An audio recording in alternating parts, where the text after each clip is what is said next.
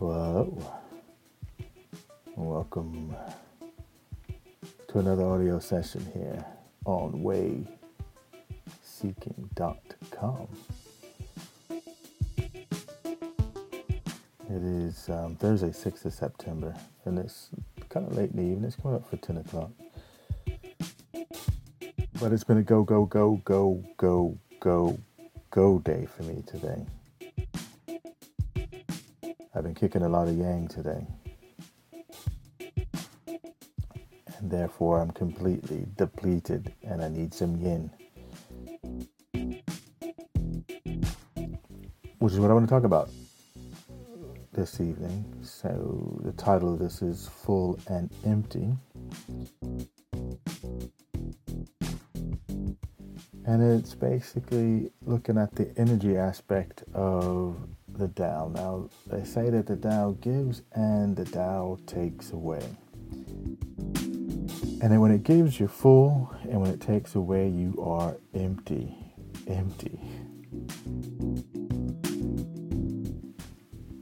But you can relax in that, knowing that you'll be full again. And really what this is about cycles. The cycle between the yin and the yang. Yang being hard, yin being soft. Yin being empty, yang being full. Yin comes up, yang goes down. Whole cycle.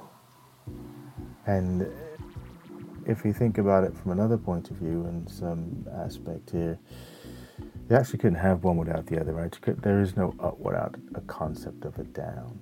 But anyway, that's probably the topic of another discussion. I wanted to talk about the energy aspects of that.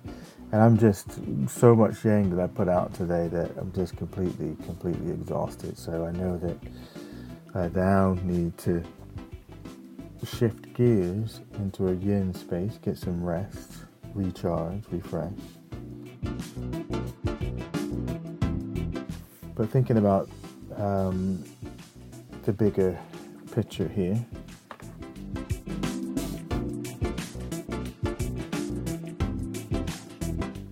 and that is if you're thinking about the sort of cosmic aspect of life and how the wheel turns, isn't it? So sometimes you're riding a really big high and everything seems to be going your way. You can't do any wrong. And the trouble sometimes, I think, is that we try to hang on to that. We try to hang on to it desperately. We want to always be happy. We want to always be at the top of our game. We want to always be riding that high. But inevitably, the wheel turns, and we have the low period, the negative period, that period where nothing seems to be going right. And of course, the danger on that end is that you get stuck down in the pit and you waddle in your own sort of self-pity and your woe is me and life sucks, and you can just kind of stew down in that space. So on both ends, on a high and a low, we sometimes have a tendency to want to hang on into that space. And I think what I took away from what I was reading about is not to hang on to either one of those states, but just to know that when you're in the yang and it's up and it's high and you're full and everything's going great for you, that you just enjoy it while you have it. And know that at some points in time there'll be that turn. And when the turn happens and you're down and you have that dip, that's okay too, because it's part of the cycle, part of the yin and the yang.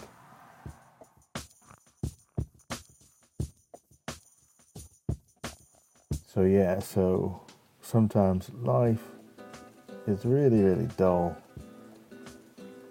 and you think, oh man, it's boring, the routine. You want that glitter back, don't you? And it'll come, and you'll get there. And then don't get too attached to that glitter. Enjoy it, but don't cling to it. I think that's the big thing. I think either side of that cycle, don't cling to it. Relax into it, enjoy it, embrace it. In that up state when you're full, enjoy the heck out of it. But don't try and hang on to it. Don't try to keep it. Don't try and possess it. Then for me, I think the down bits then don't feel so down because, well, it's just a thing. And that down won't last that long either. And then you'll be back. So that's on the big picture. And I think in that smaller picture, as I'm experiencing today, I didn't take a lot of time out to just take a quick chill pill. I just kept going.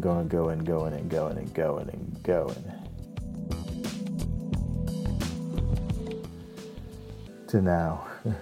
Now it's like, oh no, I gotta chill. But yeah, all good. I'll end this, and then I'm gonna go completely yin out and chill and replenish and get up and repeat the cycle again. Depending on where you're listening to this at, if you're over at Audio Boom listening to this, check out our wayseeking.com, which is a new project I'm doing with Sarah Beth Hunt. If you're listening to this from the site, hop on over to the discussion forum and let me hear your thoughts. Just drop a topic. You can drop it in the comments if you like here, but I want to get those discussion boards going, so hop on over there, get some combos going. And we got a lot of exciting things we want to do with the blog, which we are calling a spiritual lifestyle blog. So for us on this end, we want this to be about how spirituality, and however you define that, how does that show up in your life? In all aspects of your life, really. Not just those times that you set aside and you say, I'm going to do some meditation, or I'm going to go to a yoga class or Tai Chi or something like that. So how does it manifest itself in all of your life? Like when you're doing the dishes, for instance.